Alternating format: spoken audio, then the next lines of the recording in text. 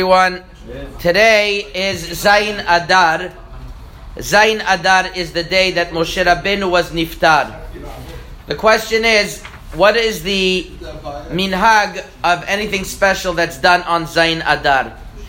So the Shulchan Aruch actually discusses this in Siman Taf Kuf Peh and Ilchot Ta'anit, and the Shulchan Aruch writes in Seif Bet, in the middle of Seif Bet, a very long Seif that discusses many different Ta'aniyot that we don't do. And one of them, he says, on the 7th of Adar, met Moshe Rabbenu alav shalom. And it seems to be that's one of the days where people had a minhag to fast on that day. The truth is that there are many people that don't say Tahanun on Zayin Adar. It's two approaches. They say don't say Tahanun since it's a day that Moshe Rabbenu was niftar and the tzaddik went up on that day. So it's a Yom Simcha, Yom Hilula. And therefore, Tachanun is not saying. Many Hasidim say that the Sefer Nagua Am of Rabbi David Ovadia, Ilchot Ta'anit, brings that there were people who were noheg that way. Nevertheless, by the Sephardim, particularly by the Moroccans for sure, by the Libyans and by others, I think most they did do Tachanun on Zayin Adar, and on the contrary, they performed many different special tefillot and tikkunim because we see it as a very auspicious day for tefillah. The Sefer Kaf HaChaim brings in Siman Taf Kuf Peh Sif Katan Chav Gimel that veyesh shenoagim la'asok b'Torah belel Zayin Adar mitchilat halayla ad sofa kedei la'asot tikkun karet. Some people stay up all night because they see it as a good time to do the tikkun karet, which spoke about in the past of tikkun karet, of staying up all night, and that is mechaper on one of the karets of a person that ever did in his life.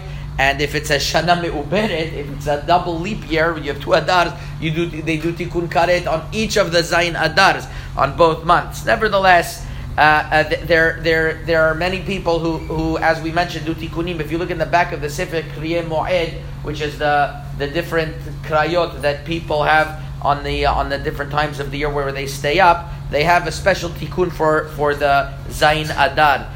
The Sefer Moed Lechol Chai of Rav Chaim Palaji in Siman Lamed Aleph brings that the minhag of Eretz Yisrael was to fast and to say tikkunim on Adar Sheni. My friend Chaim Alfersi sent me that a present chief rabbi in Morocco, not chief rabbi in Morocco, he's one of the of Bedins in Morocco, Rav Israel, who originally comes from Tetuan, says on this day, today, his minhag is that he reads the Hoshanot of Moshe Rabbenu.